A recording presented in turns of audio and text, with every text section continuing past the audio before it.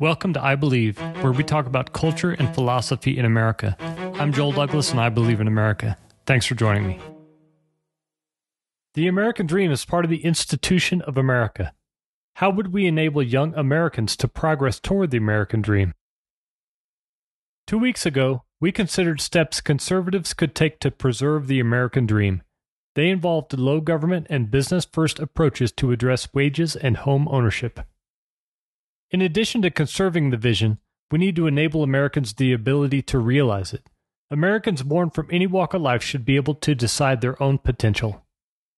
Let's have a quick refresher about progressives and the American dream.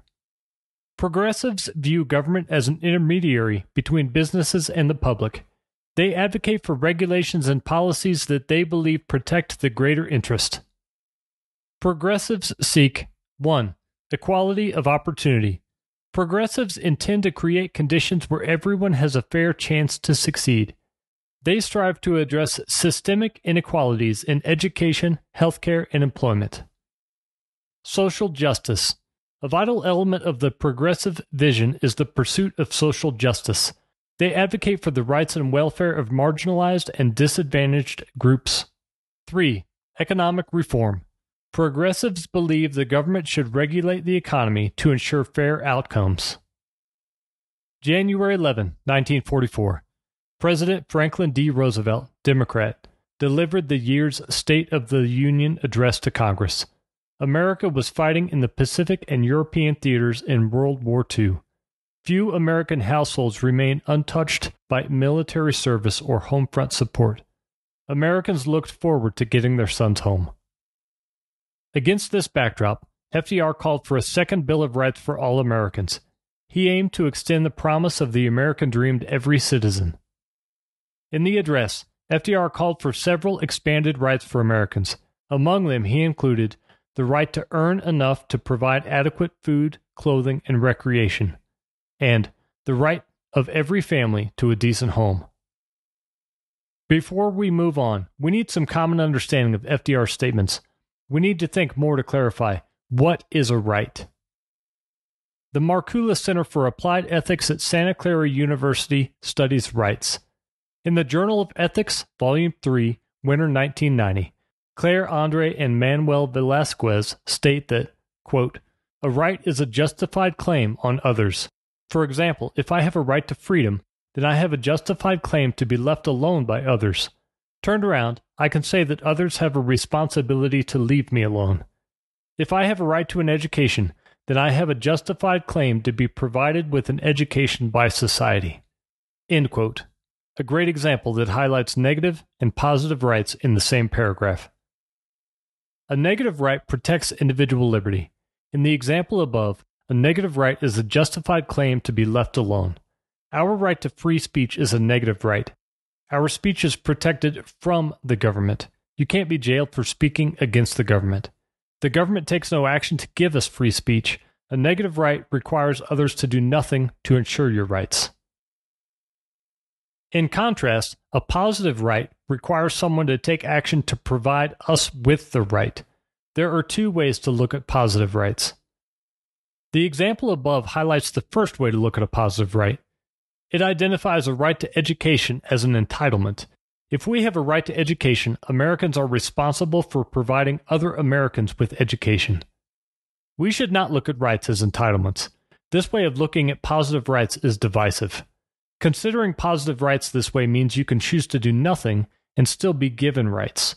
Believing you have a right to education as an entitlement implies that your fellow Americans have a responsibility to give you an education. However, the second way of looking at positive rights is helpful. We must consider that no one has a right to anything that they aren't willing to work for. The second way to view positive rights is as an obligation for Americans, not for the rights themselves, but for societal conditions, stated as, we must create an environment that empowers our fellow citizens. They must be able to actively pursue and attain their own rights. Americans have no right to education, but Americans have a right to rules that enable them to pursue their education. Americans have no right to health care, but Americans have a right to access to health care. They also have a right to make their own health care decisions. And back to FDR's points. Americans have no right to free resources for food, clothing, and recreation. But Americans and their families have a right to wages above the poverty level. Americans have no right to decent housing. But Americans have a right to rules that support home ownership for those who qualify, and at a level attainable in the current market. Progressives view the government as a mediator. It ensures fairness and addresses systemic disparities. They emphasize equality of opportunity, social justice, and economic reform. In this light, we need to consider progressives and the American dream. 2 weeks ago, we considered conservative approaches to preserve the American dream. They had low government involvement. They prioritized business-first perspectives to address wages and home ownership. Now, we consider progressive approaches. These will enable Americans to make progress toward the American dream. We will address the same areas: wages and home ownership. First, progressives and wages. Poverty is a drain on society. Reducing poverty leads to a healthier workforce. It also leads to a better educated one. It reduces crime rates and spurs economic growth. According to U.S. Census Bureau data published in 2021, a little more than 37 million Americans lived in poverty. Employers who pay low wages burden the American taxpayer. They force the taxpayer to care for others through social welfare programs. The American taxpayer subsidizes these businesses. They do this by paying dollars that the companies should pay themselves. Chief Justice Charles E. Hughes wrote the majority opinion for the U.S. Supreme Court case West Coast Hotel v. Parrish in 1937. Hughes noted a similar problem in the challenge to a minimum wage. He said, "What these workers lose in wages, the taxpayers are called upon to pay. The bare cost of living must be met. The community is not bound to provide what is in effect a subsidy for unconscionable employers." A tool to address poverty for working Americans is to raise the minimum wage above the poverty level. In Minimum Wages and the Distribution of Family Incomes, published in the American Economic Journal in 2019, Dr. Dube found, "There is robust evidence that minimum wage increases over the past 30 years have boosted pre-tax and transfer incomes at the bottom of the income distribution." He further found that after raising minimum wages, quote, "policies like cash transfers, SNAP, and tax credits are better targeted to raise incomes for those at the very bottom of the income distribution." End quote. There are challenges with addressing poverty using the minimum wage as a tool. Some young Americans work part-time jobs, and their pay rate is set at the minimum wage. Raising the minimum wage for part-time workers could threaten their job opportunities. What's more, the cost of living varies broadly across the country. A federal standard for a minimum wage is inappropriate. Finally, the minimum wage lacks political consensus. Instead of raising the static minimum wage, we could address the issue with legislation such as this. Employers shall pay full-time wages representing a rate no less than the poverty level plus 50%, assuming the worker and 3 dependents for that locality. This proposed legislation addresses the difference between full-time and part-time workers. It would set a minimum rate of full-time worker pay high enough to lift the family above the poverty level.